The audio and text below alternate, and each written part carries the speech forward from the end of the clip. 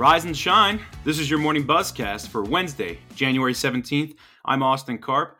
Slightly bleary-eyed this morning after a double overtime midnight finish for Georgia Tech Clemson hoops last night.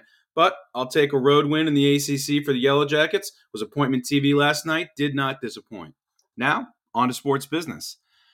Let's start this morning with some big news in the media space, as Jeff Bezos looks to be getting deep into the RSN world. Diamond Sports has unveiled what is being called a restructuring support agreement with its creditors. Under the framework, Amazon will make a minority investment in Diamond and become its streaming partner, while Sinclair, Diamond's parent company, will make a $495 million cash payment to the firm to settle litigation. The deal also includes a promise from some debt holders to provide $450 million in financing to support Diamond's operations as it finalizes a reorganization plan to emerge from Chapter 11 bankruptcy and to repay $350 million of existing debt. Prime Video is now going to become Diamond's primary partner on direct-to-consumer access for streaming Diamond's RSNs if the deal is approved. No details have been released yet regarding any pricing or availability. Now, Diamond operates 19 RSNs under that Bally Sports brand name, and it has games from over half of Major League Baseball, the NBA, and NHL teams. The deal is set to be presented to a Houston bankruptcy judge as early as today for expected approval, despite MLB already coming out with its objections. MLB Commissioner Rob Manfred rejected Diamond's proposed deal with Amazon recently, so we'll see what the next turn in this saga is pretty soon and what the future is going to be for Diamond Sports Group. My colleagues Josh Carpenter and Ben Fisher have been keeping tabs on the search for a new leader for PGA Tour Enterprises. That's the new mountain of cash the Tour will soon be sitting on once it finalizes who is actually funding that effort. The NFL's Brian Rolapp and sports business vet Sean Bratches were mentioned last week as potential leaders. Yesterday, it was former longtime NFL exec Chris Halpin, sources told SBJ. Halpin was last with the Shield 2 years ago as Chief Strategy and Growth Officer, and since then has been CFO at digital media conglomerate IAC. Now, these are big names being floated, and rightfully so. It's a marquee job with major assets. Whoever's going to be running this business is going to be sitting on top of that money and is going to be among the most powerful people in the industry. It's a tall order for search firm Korn Ferry, but the executive names that have come to light thus far all come with strong sports business bona fides. My colleagues also reported that PGA Tour Commissioner Jay Monahan is in Saudi Arabia this week, meeting with Public Investment Fund Governor Yasser Al-Rumayyan, trying to hammer out the deal to fund golf's future. It would be their first meeting in person since early June. Now, that meeting also comes as Al-Rumayyan is now facing a $74 million lawsuit for alleging having carried out the instructions of Saudi Arabia's Crown Prince Mohammed bin Salman with the malicious intent of harming, silencing, and ultimately destroying the family of Saudi Arabia's former intelligence chief. As much as I find the intersection of sport and geopolitics to be fascinating, let's move over to the NFL wildcard weekend, where the league looks like it's on the path to another year-over-year viewership gain.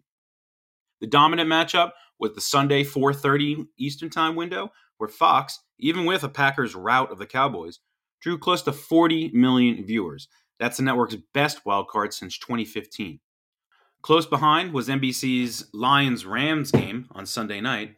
That drew close to 35.8 million, which is NBC's third best wildcard game since 1988, and up 25% from the same window last year. Even the Texans' blowout win over the Browns gave NBC an uptick in the Saturday afternoon window, drawing 28.7 million viewers. On Monday night, the Bucs put the Eagles out of their late-season misery to the tune of 28.6 million viewers, which is lower than the 31.2 million for Cowboys-Buccaneers last season, but still Disney's third-best playoff game audience on record. The only figure we're still missing is Bills-Steelers on CBS, which had to be moved to that Monday afternoon window.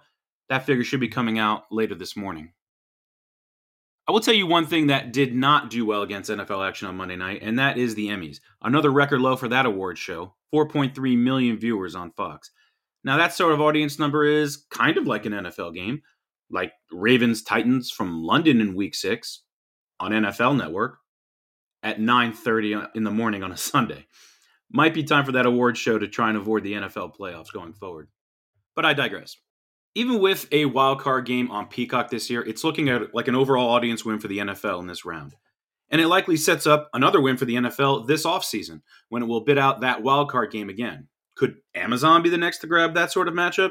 Or could this be something that goes into ESPN Plus as part of a broader deal between Disney and the league? One thing's for certain, more big games will be going to streaming. That is the future. But for now, let's see how many fans actually stick around with Peacock between now and the Paris Olympics. The platform has the Premier League, and they were heavily advertising the movie Oppenheimer coming to the service. But is that enough to slow the churn from Peacock, which to date has had one of the higher churn rates among the streaming platforms? Now, over in the college ranks, Learfield clearly sees value in Coach Prime in Boulder. The company and the soon-to-be Big 12 program are extending their relationship with a new 10-year multimedia rights deal that'll run through 2035, reports my colleague Ben Portnoy. The two sides have partnered since 2001, but beyond multimedia rights and licensed merch sales and ticketing and other areas, Learfield is going to have the ability to sell naming rights on the west side of Folsom Field, Colorado Event Center, and the school's indoor practice facility. The numbers with Deion Sanders on campus really are astounding. Merchandise sales grew 198% between July and December 2023 compared to that same span the prior year, while Coach Prime-related merch accounted for 23% of Colorado's total sales. The Buffs also had huge gains in primary single ticket revenue, up 270%, and secondary ticket sales were up 147%. Colorado was also the second most searched football team this past season across Learfield's sidearm sports sites.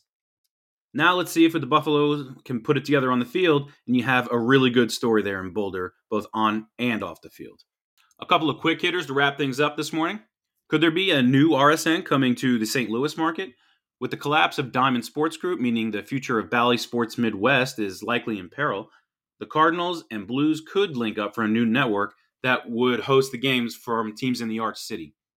Powerade has its latest NIL deals, signing pacts with USC men's basketball player Isaiah Collier and LSU women's hoopster Flau'jae Johnson. Expect to see the two in ads for Powerade, which is the brand that Coke activates for its deal with the NCAA around March Madness. Finally, Ohio State formally named Ross Bjork to the lead chair in the Buckeyes athletic department. He'll formally take over for Gene Smith on July 1st, and meanwhile, the Fighting Irish announced that Pete Bavacco will formally take the reins at Notre Dame on March 25th. So, that is your morning Buzzcast for Wednesday, January 17th. Abe Madcore is back again tomorrow. Everyone have a great hump day and enjoy the rest of your week.